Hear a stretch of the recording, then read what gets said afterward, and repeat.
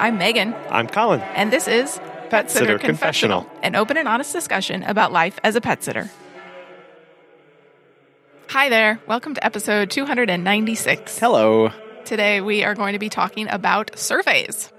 But first, we want to thank Pet Sitters Associates, our sponsor, and our Patreon members. If you don't know what a Patreon member is, that is a weird word. So if you don't know what it is helping to support the show in a financial way. So we have currently set up 2 tiers. There's the Dachshund tier and the Great Dane tier, because we're corny like that. But the Dachshund tier is $5 a month. And basically this is if you have benefited from the show and you would like to help support the show and keep it going, that's the tier for you. Yeah, if you've learned something or enjoyed some of the episodes, that would be for you. If you would like to be more involved with a monthly online meetup, you would like to get early episode drops to your inbox, if you would like access to more things sooner as we release them, the Great Dane tier is for you, and that is $15 a month. We've been doing the monthly members meetups, and we're really excited about doing more of those and continuing that kind of thing and building more of a community there. Just getting together, brainstorming,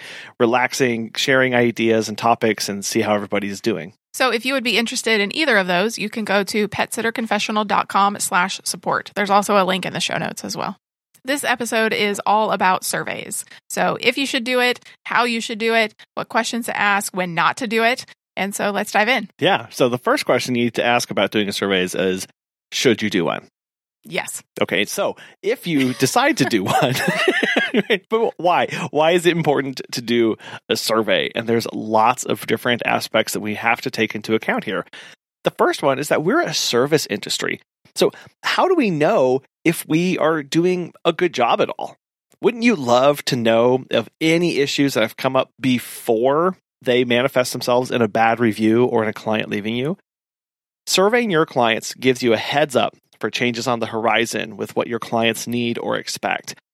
Right now, people are feeling the pinch at the pump, at the grocery store. Do your clients still think your service is an outstanding value?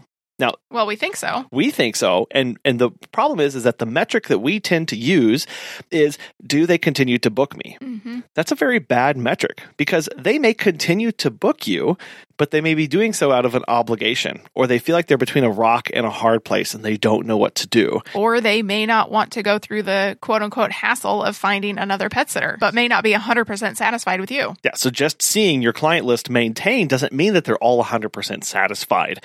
And so when you can survey people, basically you get a peek behind the curtain. You look at where their opinion, where their views, where their investment in you is waning, and it allows you to adapt and change to that and pivot if you have to meet those new demands.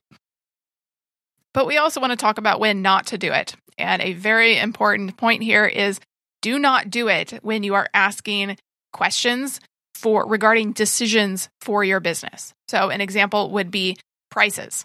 Do not ask people if you should raise your prices because likely you're going to get a resounding no.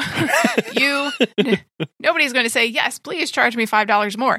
You run your business. It's not a democracy where everyone has a vote. So why bother even sending out a survey for those kind of decisions? So a better question could be, is my service still a high value to you?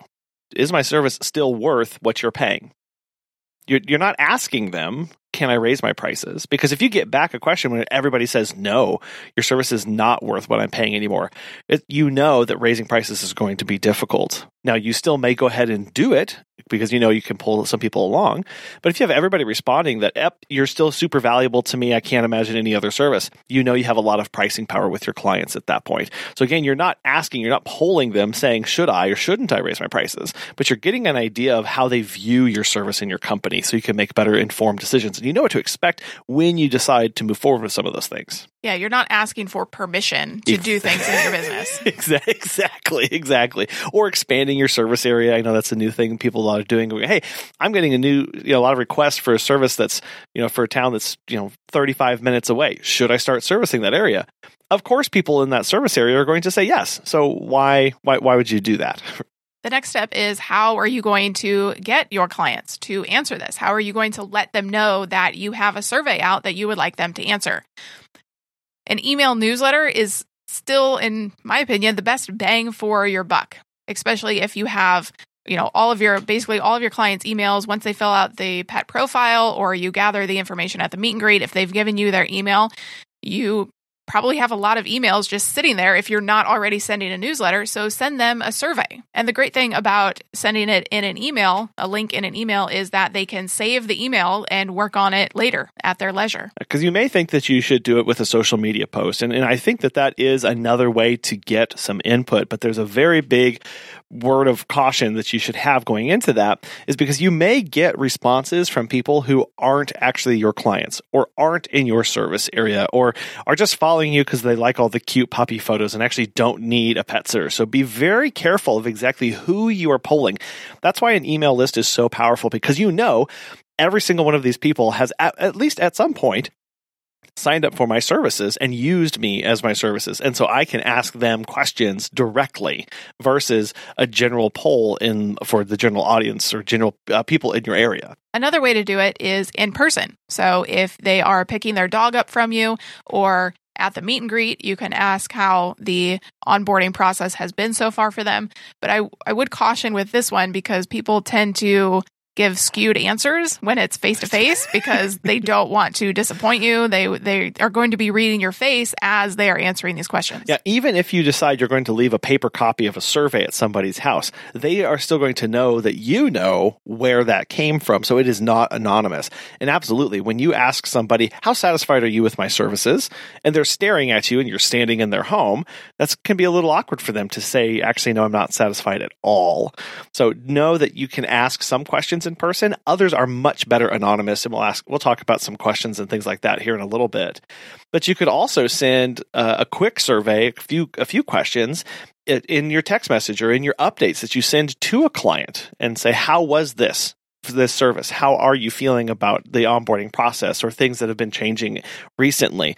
You're already communicating to them through that channel. So go ahead and continue to communicate with them with your survey. It is important, as you mentioned, to think about if it's going to be anonymous or not, or if you're going to give people an option to leave their name. I think it's best to always default to an anonymous survey, especially if you're asking tough questions, because then if they know that there will be no name attached to this, they can be more brutally honest than they would be before. And as you mentioned, Megan, you can always have an option for them to leave their name and additional information for you to contact them to follow up for specific concerns. So just having something that says, it's a fill in the blank that says, I'd like to be contacted to follow up on my responses. Yes, no. And then they can enter their name and contact information. This allows for them to continue to feel like that their voice is heard, especially because it can be frustrating as somebody who is filling out a survey to see the responses and see the questions and go, none of these are actually getting to the point of what I want to tell you about. And so it opens that door a little bit for them to continue that conversation. Now, you as the person who are sending out the survey, you need to be ready for that kind of feedback and be prepared to have some of these in-depth conversations. Before we dive into the types of surveys that you can send, one last point that I'd like to make is that you need to think about the goal of your survey. What are you going to do with the information? How is it going to benefit you and your business? Just asking questions, basically doing anything in business without a purpose means that you're A, not going to execute it well, and B, it's not going to be beneficial to you. You're already busy enough. You have a lot on your plate. The last thing you want to do is just try and do something randomly just because you think you should do it or somebody told you to do it. Have a purpose, have a reason, have goals in mind that this is going to help you reach. And it's going to give you more data and more things to add to that decision-making process. Well, especially since you're asking, 5 minutes of your client's time, and they are taking their time, you want to make sure that they know why they're doing this and that you know why they're doing this too. Exactly. When it comes to surveys, there are two basic kinds that we can use and implement in our business. There's a wide variety here, but essentially there are end-of-visit surveys. So these are surveys that you send immediately after a visit is wrapped up. And it's especially great if you have staff because you can use that feedback for staff reviews or incentive programs and make sure that your training programs are doing what you have designed them to do. It's also great if you don't have staff because then you get internal feedback immediately that is not for public review. And that's really important because basically you can catch things before they go out to do a review for your Google My Business or on your Facebook page. This kind of shunts them and blunts that kind of response that people have of they weren't satisfied, they're kind of angry and frustrated. So instead of going to leave a Google review, you automatically send them a link that says, tell us about your visit. They have that little bit of a release valve that goes straight to you so that you can start making some changes.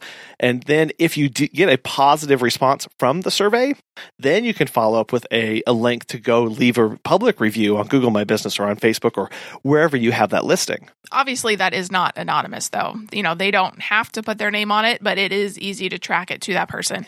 And sometimes, even if it is anonymous, they will, if you have open-ended questions, they will type the dog's name in there and it'll give away who it is. Exactly. Or they'll describe a particular situation that you helped out with and you go, okay, I know who that is. So there's the end of visit surveys, and then there are the general business surveys. Yeah, the how are we doing type surveys. It could be at year end or just whenever you want. We have actually never really done one before, and we just sent one out a few days ago. So it's really great for big picture kind of things. When you're thinking about making adjustments, whether it's small or big, these are great for just kind of gauging where your clients' thoughts and feelings are about you and your business. Like you mentioned, for those big picture, when you have a lot of economic things that are changing and going on around us, and we need to know how our clients are feeling or what kind of services they may anticipate or be expecting in the future. Those are the kind of surveys that you're going to put together for that. Now, when it comes to actually putting together a survey, we wanted to talk about some good platforms that you can use. So Google Forms is a great one. We use that one. It gives you pretty nice stats of what they answered. It filters it out based on the individual. You can customize the questions. You can customize the settings on it. And it gives a wide variety of question types. Now, when you say it filters out by individual, it does not identify that person. It'll just say, survey member 1 had these responses. Survey member 2 had these responses, but you don't actually know who it is. Well, unless you put, your name, or they put their name in there, or they give some identifying information away. But yes, it will just sort by this is respondent 1, respondent 2. Now, one downfall of Google Forms is that it presents all of the questions in a single list instead of one at a time. And this can be bad form if you have a lot of questions that you want people to answer, because as they scroll, it starts to be overwhelming to them. So that's another thing, is you have to manage the number of questions. If you're going to have 20 or more questions, it's better to have them show up one at a time in front of somebody, because it's less overwhelming and they're actually more likely to complete the entirety of the survey versus having them listed all on the same page where they just kind of scroll and scroll and scroll. People don't complete those surveys as well. Well, in Google Forms, you do actually have the option to have a progress bar so they can see where they are, how much they've already completed. Very beneficial, because people are going to want to know, when does this end? Yeah. And then the other really popular platform is actually SurveyMonkey. Now, there is a free version, but it has limits of up to 10 questions, which is more than enough, depending on what kind of things you're trying to get at here. And then the other really downfall is that you can only see 40 responses in total. So if you send a survey to 100 people and 60 respond, you'll only see 40 responses out of that total. So it doesn't give you the whole picture. Now, you can upgrade, you get access to more features, and as you put together your survey on SurveyMonkey, it'll have things shaded that'll say, oh, if you want to use this feature, you have to upgrade. So you kind of know what you can and can't do as you're building this out on that platform. There are a few other ones out there like Jotform and Typeform, but those really two, the Google Forms and SurveyMonkey, are the biggest ones. But whatever platform you choose to go with, or maybe you just make your own on your website, that could be a possibility as well. But whichever one you go with, make sure that it's going to fit you and it's going to be as easy as possible for the client. We want as little stumbling blocks as possible. Something with no stumbling blocks is Pet Sitters Associates. As pet care professionals, your clients trust you to care for their furry family members. So Pet Sitters Associates is here to help. For over 20 years, they have provided thousands of members with quality pet care insurance. Since you work in the pet care industry, you can take your career to the next level with flexible coverage options, client connections, and complete freedom in running your business. Learn why Pet Sitters Associates is the perfect fit for you and get a free quote today at petsitllc.com. You can get a discount when joining by clicking Membership Pet Sitter Confessional and use the discount code CONFESSIONAL at checkout to get $10 off today. Check out the benefits of membership and insurance once again at PetSitLLC.com. When you are conducting surveys, you are actually conducting research. And so it's really important to set some proper expectations for what kind of feedback and numbers and quality of data you are going to get back. So the first one here is don't expect a high response rate. Okay. This is a chronic problem in survey and poll data at national, at local levels all the time. It is a real chronic problem of getting good responses, not just good responses, but any responses when you ask people questions. And this could be for a myriad of reasons. And just a few of them are, the first one could be a poor survey experience. So this could be that they are basically telling you that they didn't like your survey, or they didn't like the program, or they didn't like how it was formatted. And it can be anything from your choice of topic or the questions to the actual survey quality, the layout, the length. All of that can inhibit people's propensity to fill out the survey. They could also be rushed, or you could have busy clients that would limit that, where they look at that and they go, I can't add another 5 minutes to my plate, so I'm not going to even bother. We've mentioned it a few times already, but it could be that your survey was too long. Really focus in on getting high quality questions in the 8 to 12 question range is going to really focus this down a lot, not just for you, but it's going to make it workable and doable for your clients as well.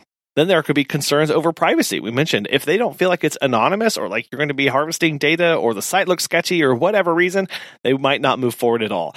And then thirdly, it could be confusing process, the question types. There could be too many essay questions. So you have too many things where you go, here, please write me 15 paragraphs about your experience. And there's not enough short, quick answers that can move them along quickly through that. Because we know a lot of people have questions about what is a good response rate. And this is an ongoing part of study and questions that people will have for all of eternity. But it depends on the audience that you are trying to survey. It depends on the length of survey. It depends on the questions you're asking, the topic. All of that actually builds into a good survey response. Now, an average is really, you're looking at there between 20 and 30% are going to respond to a survey. If you fall below 10% response rate, that's really bad. And a good, excellent response rate is anything above 50. And as a company, it may feel limiting to only get that amount, but that's actually pretty average for what you could expect to get survey responses from. And so if you do send out a survey and you get a pretty low response rate, you need to determine if you are going to send the survey again. You may consider keeping the survey open for a little bit longer in case more people want to respond, or more people open your email or see the link wherever you put it.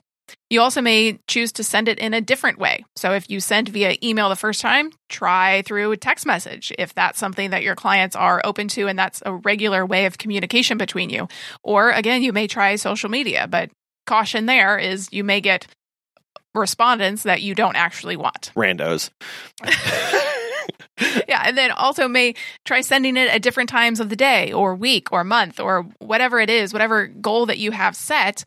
You may choose to send it again. Well, we just recently did a survey of our own for our business, and we've been taking on a bunch of clients, and it's actually been a really long time since we've last asked our clients anything, and it's never been in a quite formal manner as we decided to move forward with it this time. So basically, we were previously just asking people in person or through text and casually asking them things like, are you happy with how we're serving you? What else can we do?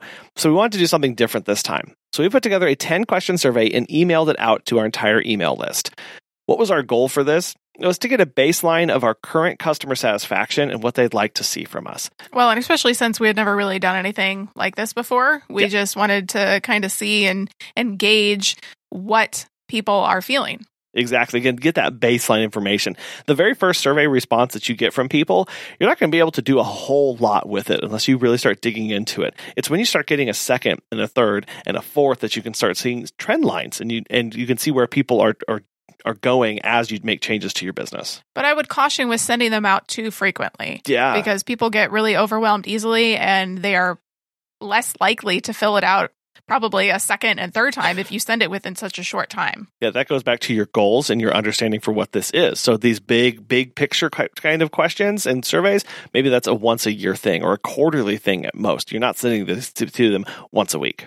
So here are some of the questions that we asked our clients in our most recent survey. First one was, how would you rate your overall experience with our company?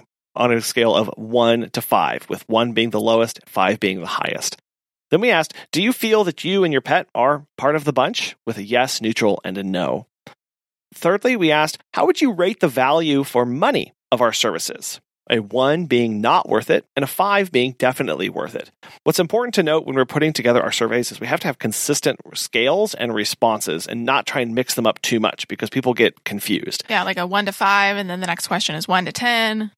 Yep, or the 5 and 1 get switched for whatever random reason. Absolutely. So then we asked, how well do our services meet your needs? A 1 being not well at all, and then a 5 being very well. And then we wanted to know, how can we improve your experience with us? So this is the standard question that most companies ask is, how can we be better, basically? And that was a long answer text, an open-ended paragraph. And going along with that, we then asked, how can we better equip you as a pet parent? Because one of the goals of our company is to gather a community of educated, well-informed pet parents that are able to get their pets to live their best lives. Yeah, we see ourselves as educators. And so if we can get some ideas for where pet parents are struggling, that can help us put together content. We know who to talk to, what resources we need to have on hand for them. And then how is our level of communication? So we think it's really good, but we think it's awesome. Yeah. But does your client? So is it too much, too little, or just right? And then we also wanted to know, how can we improve the booking process? We are always wanting to streamline things, make more things efficient and crystal clear to the client because we want very little road bumps in the way for them. Well, and we had mentioned before, we'd gotten some feedback from a client who said she almost dreaded booking us. Mm-hmm. And so this really got stuck in our brain as, are other people experiencing this? Do other people have that concern and that frustration with the process? If so, we need to know about it so we can make those changes. Yeah, so that is something to think about. If you've gotten a question or a comment about a pain point in your business specifically from a client, you may poll your other clients, seeing if are they having the same issue, or is this just a one-off situation? Yeah. And then finally, we wrapped it up with a long-form answer of, is there anything else you'd like to share with us? Comments, concerns, questions, criticisms for them, to kind of give them an open platform to air any grievances or share any encouragements that they wanted to give us. Something also that we have not talked about yet is, are you going to make these questions requirements? So most of them on our survey were required. I try not to make the long answers required because people are more likely to just click a 1 to 5 or click a yes/no answer much more than they are to type something out. But the biggest one that I really wanted them to answer is, how can we better equip you as a pet parent? Because again, the goal, one of the goals of our company is to educate pet parents. Yeah, so making them required and not required is really going to reflect your goals for the survey. There may be some nice to have responses, but you always have to centralize this back into the, what do I have to have responded in order for me to get the most out of this? And this is all wrapping up to best practices in surveys. Asking good questions is really hard. Asking questions in a survey to understand client behavior is even harder. Survey methodology is really big business, and we won't go into absolutely everything here about that. It's entire courses and fields of study to understand, how do I ask a question to get the response that I need to make a decision. That's really hard. So we're basically going to focus on 5 things that you must do to get the most out of your survey. And the first one is keep it short. Yep. So I feel like we've talked about this before, but make sure your main goal is clear and concise, finding the shortest way to ask a question without really muddying the water or its intent. And then edit your questions. Very important. Yeah. Make sure they're correctly spelled. There's correct punctuation where it needs to be, because that's also a reflection of you and your business. Is if a client sees that, they go, "Oh, I thought that this company was better than misspelling the word there." You meant to say THEIR, but you said THERE. It's not just editing it for content, but it's editing it for purpose. Again, keeping this in this 8 to 12 question range for length means that you're going to have some that just don't make the cut this time. And so you really have to look at this group of questions that I'm asking. Is there a cohesive whole here? Does this get to the intent? Does this get me moving forward? Or is this, again, just a nice to have kind of question? If it doesn't meet those goals, you have to remove it, because again, the longer longer that you make this survey, the more likely people are to not complete it. Another best practice is asking open-ended questions. And I know we just talked about the requiring them or not requiring them, but it's tempting to stick with multiple choice questions because, again, those are what people are going to answer the most. But make sure that the open-ended questions that you do ask are very important to the intent of the survey and what you want to do moving forward with the answers that you get. Well, and you're going to get some things that you didn't even think about to ask from clients. When you ask anything else, is there anything else you want us to know about? Those are going to actually give you the best insights from clients into what you need to be looking on or focusing on, or maybe future questions to put into surveys. Then when it also comes to questions, you need to avoid asking leading or loaded questions. Basically, these are questions that lead respondents towards a certain answer due to biased phrasing that when you do that, you won't get valuable or accurate feedback. Basically, avoid asking something like, we've recently invested a bunch of time and money in training and certifications to bring you the best service possible. What are your thoughts on the services that you receive? You are leading them into that they are getting the best services possible. You are loading that question with, I've done a lot of work. I've done a lot of hard things. Don't you dare say bad things about my service.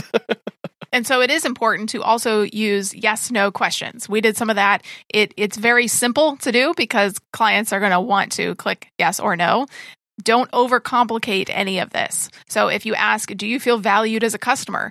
It doesn't need a high valued, not valued, kind of valued answer. It's just a yes, no, or maybe, or maybe 3 options at most, but very simple. Basically, if it's a yes/no question, only offer those. Don't overcomplicate this. What's great about this method is that you can then also ask a follow-up question. So you can explain why you feel or you don't feel valued.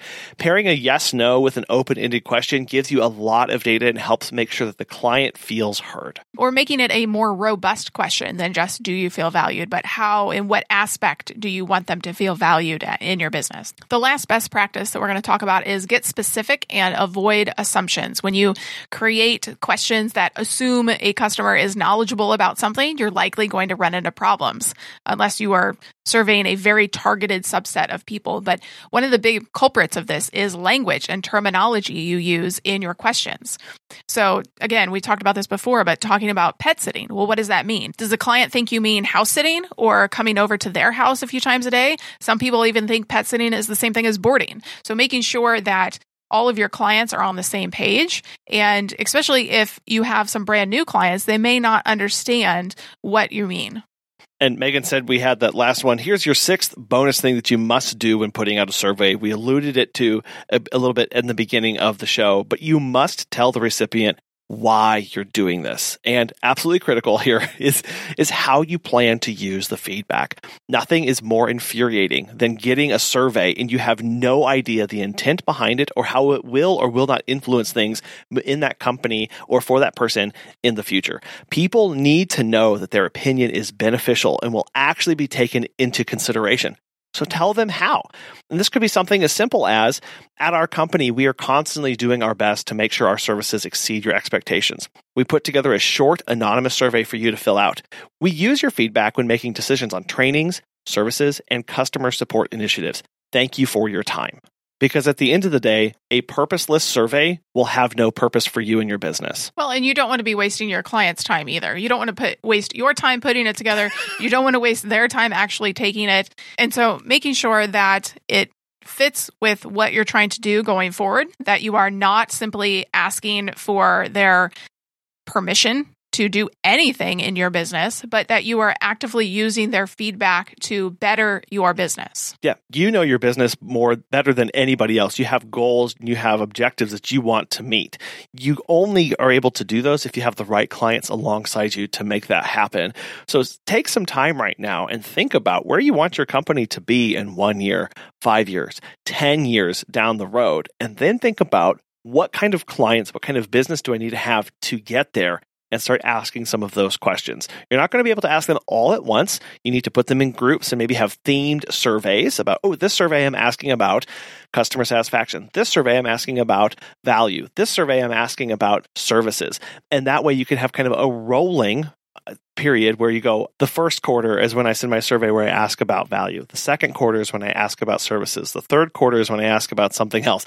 And find that pattern and that rhythm so you can start collecting that data and you can make really good decisions, especially again, as we think about how can I make sure my company is and business is set up for success in good times and in bad times. That comes with understanding what we want. That comes with understanding our clients and why they use us. Because then we know what we can invest in and what we need to do more of and what we, very importantly here, need to get rid of in our business so we can continue to attract like-minded clients and keep the ones that we actually want. If you have survey tactics that really work for you, we would love to know. You can email us at feedback@PetSitterConfessional.com or on Instagram and Facebook at PetSitterConfessional. On this week's Ask a Biz Coach question, Natasha O'Banion answers, how do I slow down my life? So if you're running full speed ahead, right, full foot on the gas, then you're going to have to take a stop. We all have to hit the brakes at some point. Hit the brake today, right? There's no better time than today. And decide, you know what, like you said, this is not sustainable for me to be going, 100 miles per hour. What would be comfortable? What would I enjoy? So we put a cap on our dog walkers. Every dog walker could do 10 to 12 walks in a pack because they were doing 4 dogs at once. We're like, that feels comfortable. We know that when we start doing 15, 17, stuff getting wonky. So start to write out in measurements, like what can you measure for your team that feels good so you're not always running. Same thing with the software. I know some of us are still trying to figure out what software to use. Well, now they're all pretty much comparable at this point. They're all taking our feedback and putting all the things in. And if you're still walking dogs all day or pet sitting all day and then you have to come home and still do the administrative work, you're going too fast. Your day's never cut off. Usually when people hire me, they're like, Natasha, I would just like another 5 hours back in my day.